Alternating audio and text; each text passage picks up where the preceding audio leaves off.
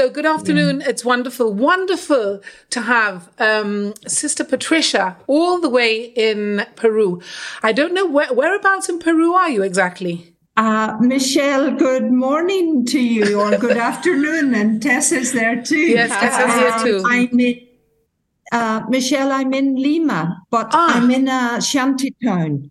And the shanty town is probably about 40 minutes outside of Lima, outside of the capital city. Okay. Because the shanty towns have grown up around the city. The beautiful country. It is a beautiful country and beautiful people. They are absolutely beautiful people. So we'll start at the beginning. It's really a thrill for me that you're here.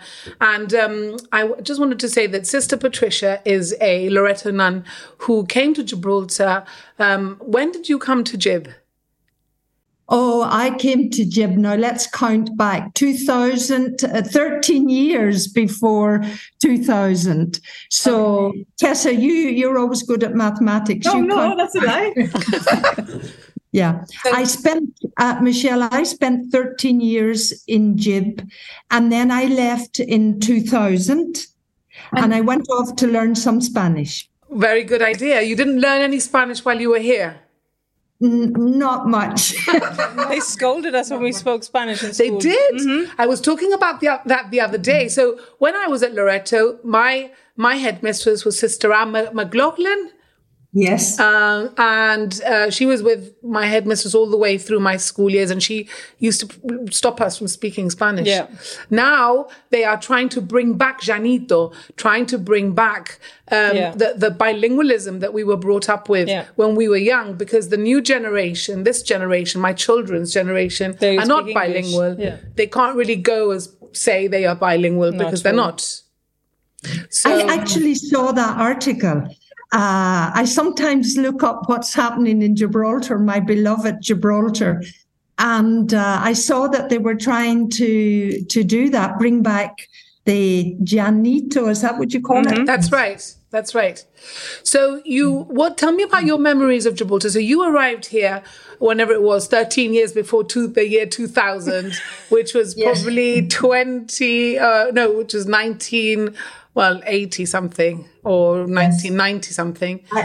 And why did you come to Gib? You came to Gib to become the headmistress? Yeah, I came and I started teaching 2 years in the Girls' Comprehensive School, West Side. Okay. And then I was asked by my congregation to move up to Loreto. I was thrilled.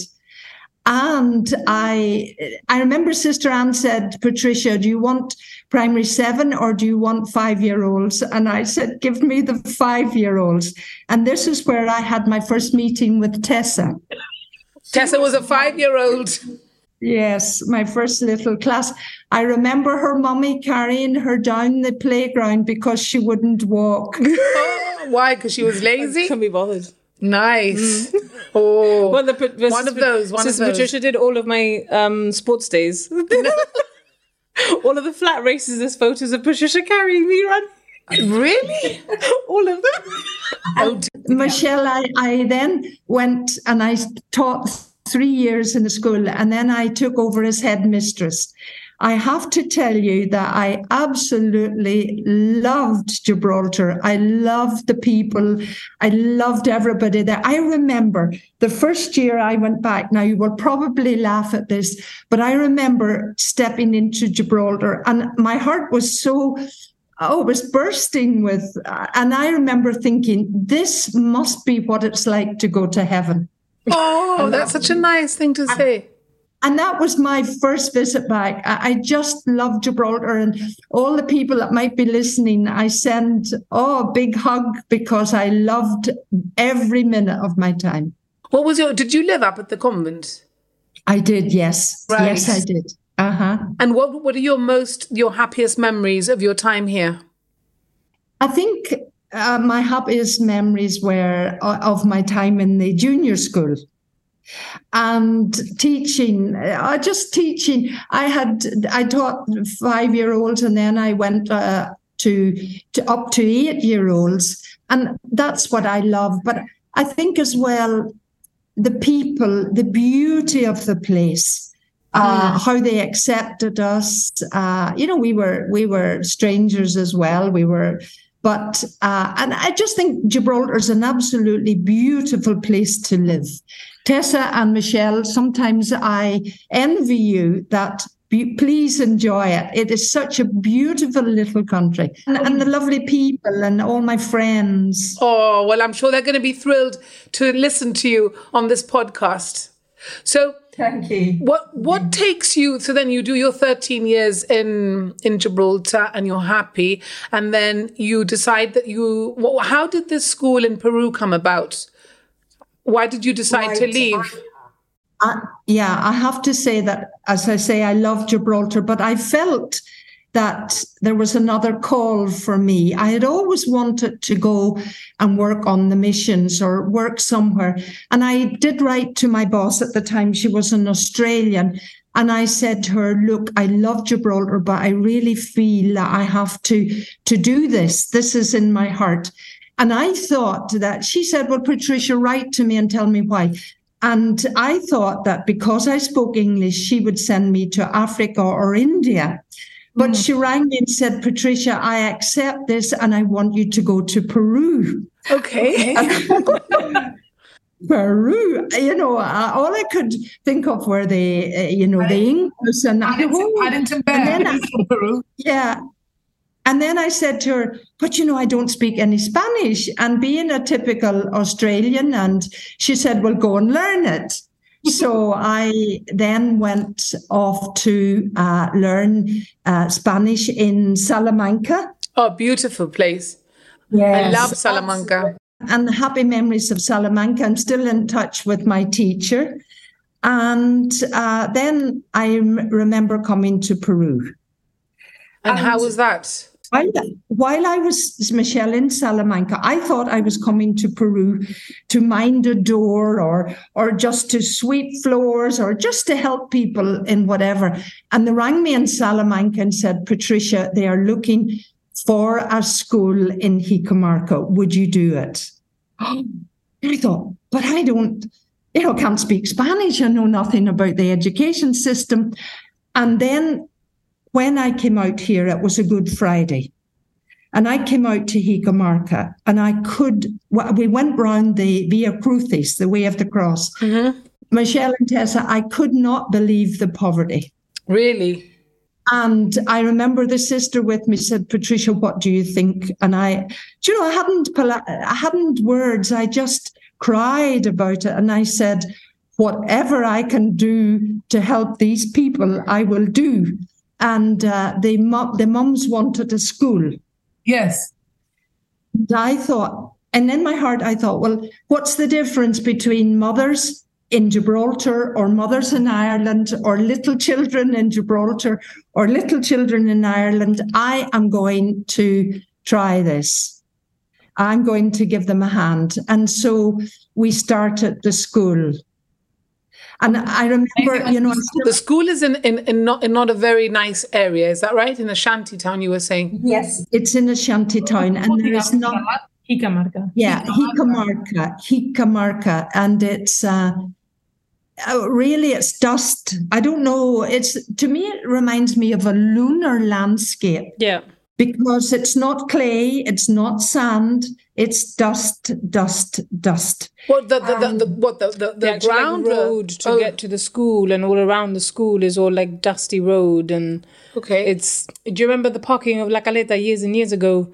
It's kind of like that, but a bit worse. Okay. And why did they want you to go to this school in particular?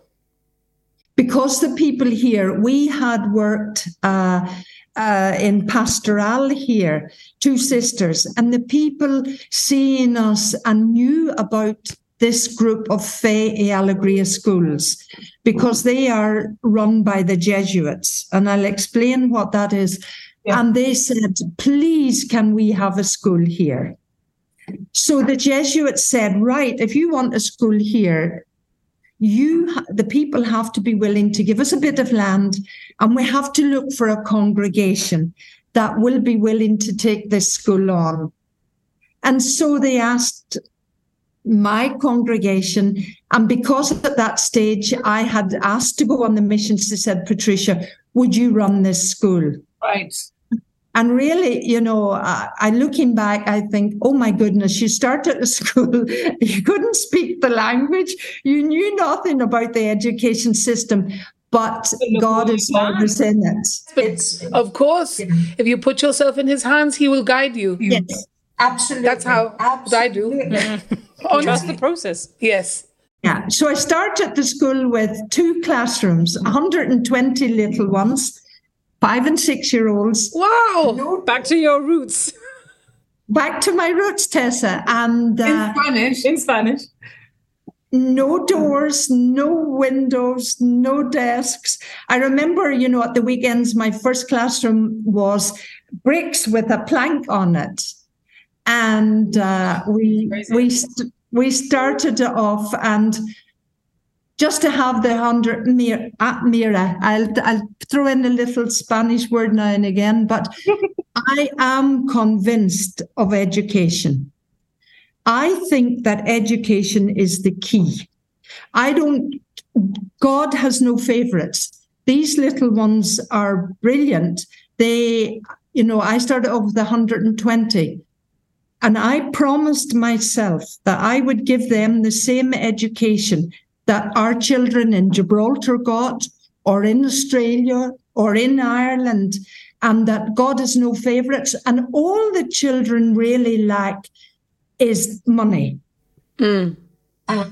Excuse me. They don't lack intelligence. They don't like a heart. They don't like talents. They don't like this desire to go ahead. All they needed was for me to create a bridge. And I did that with so much help from my beloved Gibraltar, from people who were willing to help me. And we began to set up a classroom with chairs and desks. And I thought, Michelle and Tessa, I will not ever give these children a poor education. A poor education for poor children does not exist in our vocabulary here. And I feel that, every little classroom, as it built up one by one, had to be the best that we could do. It had to be beautifully tidy, beautifully painted. We might not have had a lot, but we could have the classroom clean and tidy, and bit by bit we built it up. Gosh. Oh, where she is now, that's her library. It's beautiful because this is a podcast, so no one can see it. But we're doing it on Zoom, and I'm appreciating it. So, what does it become? What does it become for you now? I mean, it's your life. How long have you lived there now? I have been now in the school 21 years. Oh my goodness, longer than you were here. Yeah.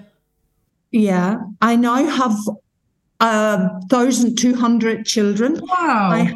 I have nursery school, I have primary school, and I have secondary school. Wow. Now, if you said to me, Patricia, what would your biggest achievement be? I think my biggest achievement would be that the people now know that everything is possible with education. That sometimes at the beginning they would say, oh, but Madri, we are poor. Do you think we would ever be able to go to university? Do you think we would ever be able to do this? And I would say, of course, yes. Of course. But, and we've have children now that are getting grants for university. I mean, 2 years ago before COVID, we had 3 children that got grants for the best university in Lima. That's amazing. And they're going on to 3rd level. But the biggest achievement is that they know that they can. Yeah, and it's an example to the other ones. Yeah. Yes. And the past pupils come back and they talk to the pupils that we have at the minute. And it gives them hope. And they have hope. Yeah. And even more than hope, they see, right, this is a reality. This is what we can do. It's achievable. Yeah. Yeah. And one of the things, Michelle and Tessa, would be for me, big thing for me would be to get really good teachers. So how do you do that? I was going to ask you, how did you get it going at the beginning when it was just you and 120 kids? Well, the government said, you see, the government at the beginning, they said, well, we will pay the teachers, but after that, it's over to you. You do, because they didn't really help us much at the beginning, but they were willing. And, the teachers started off with 600 soles. That was about $200 a month. Wow. But thank God the wages have gone up. But I made sure that I chose teachers that had a vocation for teaching, that wanted to get the children on, that the teachers who believed in education and would be part of this plan. And I achieved that. And that is a big achievement, to work together. And then the next thing I wanted to do was to get the parents on board.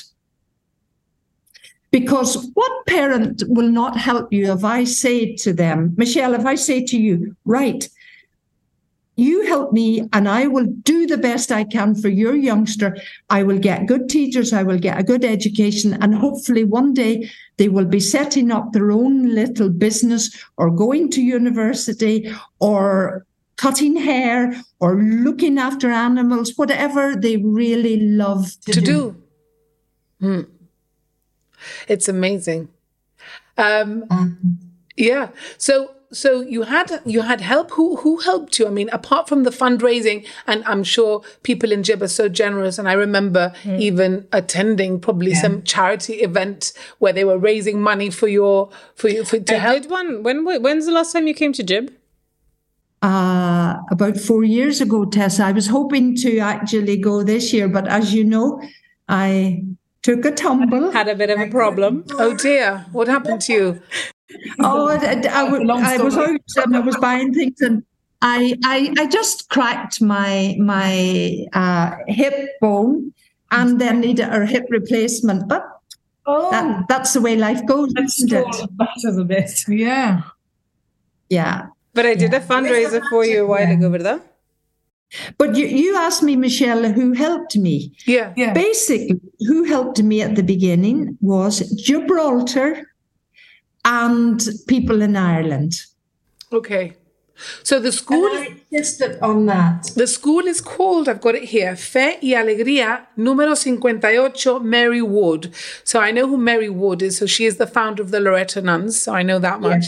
Yes. Fe y Alegría, obviously, is two wonderful words. In número 58, why número 58? Yes, because the Fe Alegría schools are a network of schools. Oh, I was number 58. Now, how did they start? There was a Jesuit in Venezuela, and he said, all these children need education. And the alcalde said, okay, if you want to help them, I'll give you my house. And from there, it just grew and grew. And they came to Peru about 54 years ago. And Fe Alegría started out. The thing for Fe Alegría is Fe Alegría starts where the road ends. And Fe Alegría are for the most, well, I'm not going to use the word poor because, as I explained, that is a word. Children who are forced to live in poverty because of circumstances. Yeah. So then we work with them, and we try and we do our best to bring a quality education. As I said, poor education for poor children. Oh, no, doesn't exist. What is, I mean, apart from, this is obviously one of your greatest achievements, setting up the school. What qualities do you think you have as a person to be able to keep this going, to all of the energy, because the energy that I feel from you is still there, and you've been going for 20 years. So, and it's obviously still there. You're still, passionate about what you're doing. How do you keep going? Michelle, I think probably that I'm passionate about education. I think, as I said, education is the key.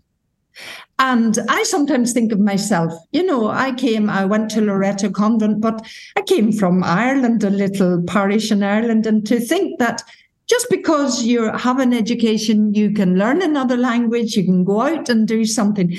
I want every child here to to reach their potential, to do so. I am convinced that a child in this school will save the world, because they are so bright, and we have little ones who are geniuses. And the only thing we have to do is give them a chance. And I want to give them a chance. And that's what gives me life, to see them getting on and to see them fulfilling their potential. Last year, for example, I had a little one, and he's finished secondary, and this is just one example. And I mean, he quite a difficult background, but he said to me, I want to be a vet. And he went and he bought himself 1 or 2 little pigs, and he nurtured those pigs and fed them and sold them and built up his little piggery, I suppose you could call it, up here in the hills up above us. And now he is studying to be a vet. And I think, yes, Jonathan, yes. I have so many stories like that. Children, who overcome great, sometimes got difficulties to do what they do, but we need to tell them that they can do this and give them a bit of help. I mean, all they need is for me to put a pencil in their hand. God didn't ask me to give them the brains, but he did say, Patricia, for God's sake, give them a pencil or give them a book or give them a decent teacher. And I'll give them the brains and the heart and the talent, and you give them the pencil. Now, that's not too much to ask of me, and I will do that. What are the biggest obstacles that you have had along the way, and how have you overcome them? I suppose the biggest obstacles that we would have is that sometimes the health of the children. This area that we're in is considered a red zone for tuberculosis. The children, many of them, although it's improving now, many of them didn't have enough food when they were small, so they would have a lot of problems with their lungs. So that sometimes is hard to overcome. The other thing that's difficult to overcome is that sometimes the children are on their own. And that is not because they're abandoned or because their parents are not minding them. But you could have a single mother, and she needs to put food on the table. So she needs to go, and she needs to leave her children. And hopefully the oldest one will mind the youngest one. And that to me is one of our hardest things. I can remember a little boy coming into school, and Cesar, and I said to him, but Cesar, why are you late? Well, he said, Madre, it's like this. I got up. I got dressed. I got my little brother out of bed and I got him dressed. And then I made him some lunch and I left it for him. And then I locked him in and I came to school. Locked him in? Yeah. And I thought, I'll never, I still want the children to be punctual. I still want them to come to school on time. But, every little situation, never judge a situation until you ask the child, what is your situation? Yeah. But you've also got to say that you built a comedor for the kids that don't have lunch at home. Because our children didn't have a lot of, food, I opened a dining room, a comedor, and we would feed up to about 600 children a day. But not just related to school children, just children generally in the area. No, children in school, because I have all the children in the area. Oh, you do? They go build their houses around the school. Okay. And then they say, no, I'm in your vicinity. You need to allow my kid to go to school. In the area. Yeah. Okay. So I can't give them all food, but I can give the children that really need it. And we charge them just some, I get food, I get supplemented, and I might charge them maybe 10p or something, so that I can keep my rice coming in and I can pay the lady that washes the dishes. And the children get a good meal. No, it's not brilliant, but when I say it's not brilliant, but it's very nutritious. It's rice, and it can be lentils, or it can be rice and split peas. And as well as that, once a week we give them what they love, tallarines with atún. Atún is probably quite treat, hard to find, no? They love that. They love, spaghetti with bolognese or spaghetti with tuna. And so we allow them to have that. That's amazing. How is this funded? I mean, where do you get funding? Well, sometimes Caritas will give me some rice. Money that comes from Gibraltar, I would set it up and get my first food. Then the little ones would give me maybe 1 or 2 solis, and then I mind that like gold dust. Nothing goes astray. And as I say, I use that to buy more rice, and I use it to pay the ladies that help me. And then just use my money to get food. But I do try, Michelle, to have the Commodore maybe, independent a bit, just to keep it ticking over. Independent from what? From the school? From the school? Pardon? Independent from the school. No, I don't mean independent, but that the income helps me to keep it running. Yes, I understand, because it's separate things. Do you get any help from the Peruvian government at all?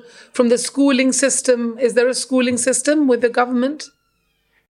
Not for the Commodore, but what they have been doing recently, they have a little program they call Caliwarma, and they used to give the children their breakfast. With COVID, they have sent it along in boxes. And in that box, they might have rice, they might have tuna, they might have porridge and fideas and that. So then they get that box and they bring it home. But sometimes I feel that when it goes home, it's not always the child who gets it. It's shared out between everybody. And sometimes maybe my little one gets the small bit of it, but still. What I wanted to ask you is what are you going to do? Where are you taking this school, this project, what are your plans for the future? Oh, what do I have? I have great dreams for the school. Dreams, that's what I want to know. What are your dreams? As long as a piece of string. What are my dreams? Right. I've got classrooms for most of them now. I've got material, but what are my dreams? My dream is that every child that walks into the school is a happy little child, or is a child that knows they're safe. A child that in secondary school knows that, okay, there might be a bit of unrest on the street, or there might be a bit of unrest in my family, but when I'm in this school, I am safe and secure. Yeah. And I want that the children continue to believe in themselves and to achieve great things. Because later on in the year, I'm having a fair day where all the past pupils are coming in and they're setting up their stalls to show secondary what they have done. And so I will have children that have their own businesses, that are teachers, that are my veterinario, somebody that is working with heavy machinery, all of that. Let them see what they have done. My other dream is to continue producing green areas for the school. We've set up a garden, but we need, in this climate, we need a lot of green areas. I want them surrounded by flowers and plants and trees. I want to set up, and I have this underway, a little what do they say, mini granja, a little small a little farm for them. Yeah. So I want to continue, and I'm thinking about putting, up on all my roofs, plants and tubs. I want to have another play area for them. I need to see how I can get another classroom so that the children can stay on, that I don't have to split them morning and evening. I need at least 2 more classrooms. And one of my biggest dreams ever is to have a classroom where I can have children who are handicapped, little ones who are discapacitated. Where do they go now? The children who are handicapped, who are, have learning difficulties or... I'm shrugging my shoulders because the government insists that little children have to come into mainstream. Now, I've said it too, I think that it's so unfair. Like, I have a little one who's Down syndrome. Now, that little child cannot sit all day in a seat doing what everybody else do. I want her to go out and play. I want her to sleep a little bit. I want her to play music. I want her to do a little bit of cooking.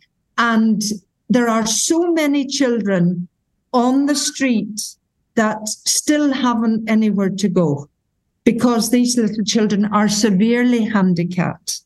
Like, a little mother comes in to me and she has 2 children in the school, and all day, every day, she carries a little girl in her arms who, she must be about 3 years old, severely handicapped. And I look at her and I think, where is the justice for you, darling? So that's a big dream now, Michelle and Tessa. That is a huge dream because the government don't help. And, to pay a teacher and to have a classroom and to be secure in something, because you can't say to a mother, I'll take your child, little handicapped child, for 1 year and then after that off they go. It needs to be something that, but anyway, as I say, I have all these other dreams, another classroom, another 2 classrooms, green areas. Yeah, listen, life doesn't stop, because when you think you've gotten where you're supposed to be, you realize that the computers are out of date.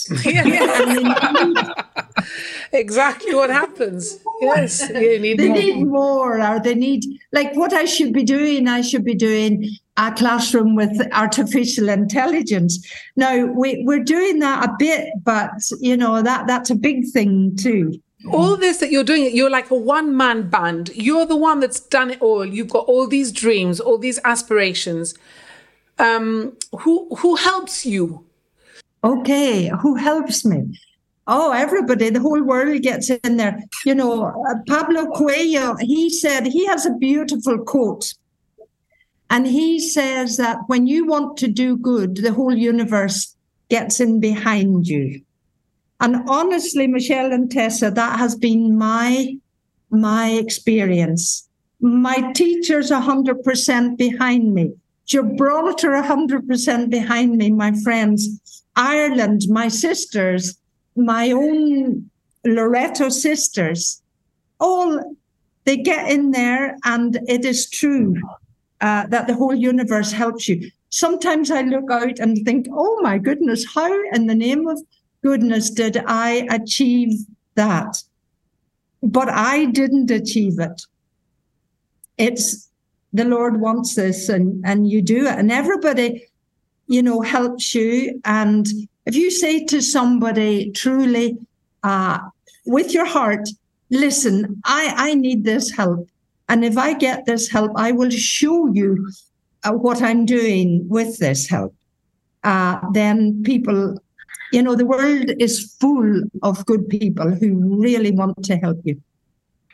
And I always laugh and say, because they also want to go to heaven. Well, your path is certainly paved with gold to heaven. Really, you can't do this alone. A one-man band, no. It's everybody's right behind you. And once I think probably one of the things is just to tell your story and say to people, this is what I love to do. Will you help me? And they get in and do even better than you do it. What has surprised you the most about all this? I think what has surprised me most about it is, as I said, looking back, oh my goodness, how did I get here? But in the end, it's not a surprise because you begin to expect it to go well for you, for the Lord to help you. And that doesn't mean that you don't come up against obstacles. Last year, I fell and broke my hip. This year, my darling headmistress, who's been with me 15 years, died of cancer unexpectedly. And then later on, I don't know what I was doing, I took a tumble and fractured my shoulder. So just before school started. The thing is, things, things happen and you keep going, but I have come to expect that the Lord is with us. I don't want to sound too pious there, but I do honestly, truthfully, as an older woman, realize that there's something there helping out, that there's the whole force of goodness. We call it the Lord, we call it, and people are there to help, and it's wonderful. And all you have to do is tap into it. Yeah, I think what you put out, you get back. Yeah. I live a lot like that. Yeah. I mean, and I've experienced exactly what you're saying. So you are now of a certain age. I don't know how old you are. 21 with a couple of years experience. Are you going to... 33 two times. No, 32 two times. How long are you going to carry on? I mean, do you stay there till the end? Do you come back to Ireland? What do you think will happen? Do you know, Michelle, I'll stay as long as I can be a useful member of society. But once I become to be a burden to somebody, then I will go back and be a burden in Ireland. Come to Jib. Come here. We look after you. Yes, I'll stop off, and I want to give all I can. But if I start getting maybe, as I say, a burden, then no, I would just ease off a bit. But by that stage, the school is up and running. Unfortunately, I lost the girl that was with me in second in command, but I have another lady with me as well who's wonderful, and we just keep going and we do the best we can. Yeah. Do you travel around Peru?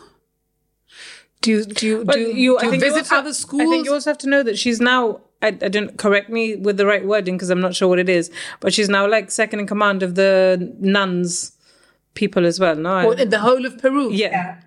Oh, so she's taken that on as well. That's quite as a school. Prestigious. So I don't know what the name of it is. I'm sure you told me like 50 times, but I can't remember it. Yeah, well, I'm regional leader here. We are a region, and I probably. Do you know, Michelle, I haven't a lot of time to travel around Peru because sometimes, but I have been to Machu Picchu. I've seen that beautiful place. I also wanted to see the jungle. I went one time as near as I could to the jungle, and I just on time. But, sometimes I think, travel a little bit more and see something more, but sometimes the time isn't there. Yeah. What is the most rewarding thing of all this? The most, I mean, it's all rewarding, obviously, but what is the most? Is there one thing that you can pinpoint that's changed your life? I think that what has changed my life is to live among these beautiful Peruvian people and to realize that no matter how little they have, they are so willing to give. And I want to have that same desire to give and to give and be with them and to learn from them. Sometimes you might think, oh, you're going to Peru and you're the one giving. But no, that is not. You do your bit. But I have received so much. Let me give you an example. I had a little child in the school who lost her mother and lost her father. And one of the other women said, but give her to me and I will mind her. Now, for me, that is such a lesson that somebody can open up their home and their heart. say, as a nun, that's what I want to do as well. I mean, I've dedicated my life to the Lord. I want to give 100%. And so that and the beauty of the people and the spirituality of the people, and sometimes sitting, watching them praying, I think, I want that too. I want what they have, what they can give me as well. And then another thing that fills my heart is for a child to come back to the school and say, Madre, my life is so much easier. I have learned so much. I am doing so much. And thank you for that. And I think, thank you, Lord, as well. Yeah. Wow, it's very emotional. It is, huh? How can we help you? What help do you need? What help for anybody listening in Gibraltar? I mean, my podcast has reached 80-something countries, but if anybody, wants to help you, how can we do that? Well, in Gibraltar, people can maybe make a donation or say to Tessa, look, Tessa, I want to give Patricia a donation. And then I would say, well, exactly what I did with that, because what I really need to do now, and I'm going to do, Michelle and Tessa, is to do a video of the school and have the children talking and have ex-alumnus talking, past pupils, and just say what it has meant for them to have had a Fe e Alegria here and to have been able to attend a Fe e Alegria school and to be looked after and to tell them that we believed in them. Can you also ask them a question what it means? And that they can say, right, because you believed in me. Yeah. Pardon? Can you also ask them what it means to have you in their life? Yes. Well, no, not me in their life. Yes. Fe Alegria in their life, to have had a good education. Yeah, well, yeah, I just spearhead it a wee bit. Everybody comes behind me. So if people want, first of all, just say to people, say a prayer for us, because here in Peru, there's a lot of unrest. And the minute the government, there's a little bit of unrest. But please God, the Peruvian people always seem to be able to manage to stabilize. Say a prayer for us. And say a prayer that maybe the government will realize that education is very important, which they are doing, but give more. Okay. And then if anybody wants to give a little donation, please, I will cheerfully accept all donations. Okay, good. The last time she was here, I did a charity event for her. And one of the things you said was if someone can spare having a coffee a week, it was, which would have been £2 about 6 years ago.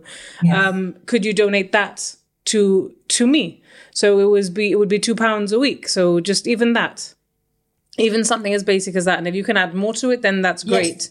But I think just something as simple as that. £2 a week. Yeah. Yeah. That buys a meal for a child for the day. You see? So something as basic as missing out on one coffee that you buy, you can just make it at home. Yeah. Gosh. Yeah.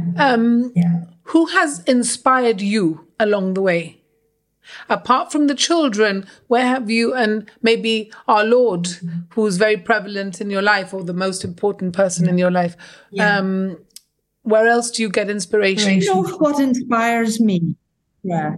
I get a lot of inspiration from people who are handicapped, but still get on with their lives. I have a lady here, she has 3 children in school, and she was blind.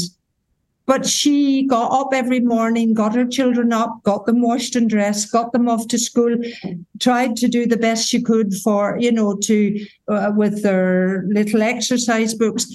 People who are handicapped, but get on with it and 100% inspire me. Okay. It's been absolutely fascinating. I knew about you. I knew you were there, but I didn't really know the extent of it. And then when Tessa thought of you, I thought, what a great idea. Then Louise Bardo's also been instrumental in all this because she absolutely adores you. And she was so excited that we were going to do this podcast and get the story out. One last question, Patricia, that I've asked all my guests. Have you ever asked yourself, why have I bothered? Have you ever asked yourself, why bother? That's the name of my podcast series. Funny, Michelle, that you should ask me that, because sometimes people would say to me, Patricia, why bother in such a huge country? And, so many people need help. Why bother? And I always quote a little story about an old man down on the beach, and he was being watched by a tourist from the window of a hotel. And hundreds of little crabs came up onto the beach and could have been caught there on the beach. And he went down and he lifted up a little crab and threw it back into the water. And the man was so taken by that he went down and he said to him, there are thousands of them. Why bother? And he picked up a little crab, threw it back in the water and said, well, it made a difference to that little crab. And so I think in my life, if I can change the life for the better of just one child here in Hikamarka, then my life has been worthwhile. Just one. I'm sure you have. Not more than one. More than one. Yeah. So yeah. I'm in awe of you, woman. Me too. I've got one very silly last question. But it might not be silly. You might find it entertaining. Yes. If you were stuck on a desert island, who would you be stuck with? Who would I be stuck with? Probably I would say, put me on the desert island with my Kindle. and then I could read everything. But probably if you said, choose a person, I would probably say there Louise, Michelle or Tessa, but probably would say one of my sisters, one of my own family. Yeah. But put me on the desert island with my Kindle. And lots of battery. And lots of Wi-Fi, and let me bring up all the books in the world. It's been one. And then I have the Bible, and I have Shakespeare, and I have anything. I'm not going to Wilbur Smith or whoever I love to read, or That's amazing. Well, you've got to keep going as much as you can keep going. I think you're amazing. She was upset that she couldn't come over. Amazing. You have to rest. You deserve all the praise and all the love from Gibraltar, and a lot of people do. Whenever we mention you, it's always with everybody speaks about you with a lot of love. So that's a wonderful thing. Thank you. So we're done. That's it. Could I just say thank you so much to you. Thank you so much to Louise, who may listen later on. Tessa, my darling, Michelle, that I've met again. And thank you so much for even thinking of me. Oh, we do. Always. Yeah. Always. And all the very best. And thank you to all friends who are out there who remember me, and send a big hug and a big kiss and all my love. You should do your send-off in Spanish. That would freak people out. Sí, ¿qué puedo decir? Que estoy aquí. Un brazo a la distancia a todos mis amigos y amigas. I love you so much. Muy bien. Un abrazo a la distancia. I love you. Muchos besos. Muchos besos. Mucho cariño. Yeah. Take care, Patricia. Thank you very much. Okay, thank you, Michelle. Thank you, Tessa. Thank you. See you soon. Bye.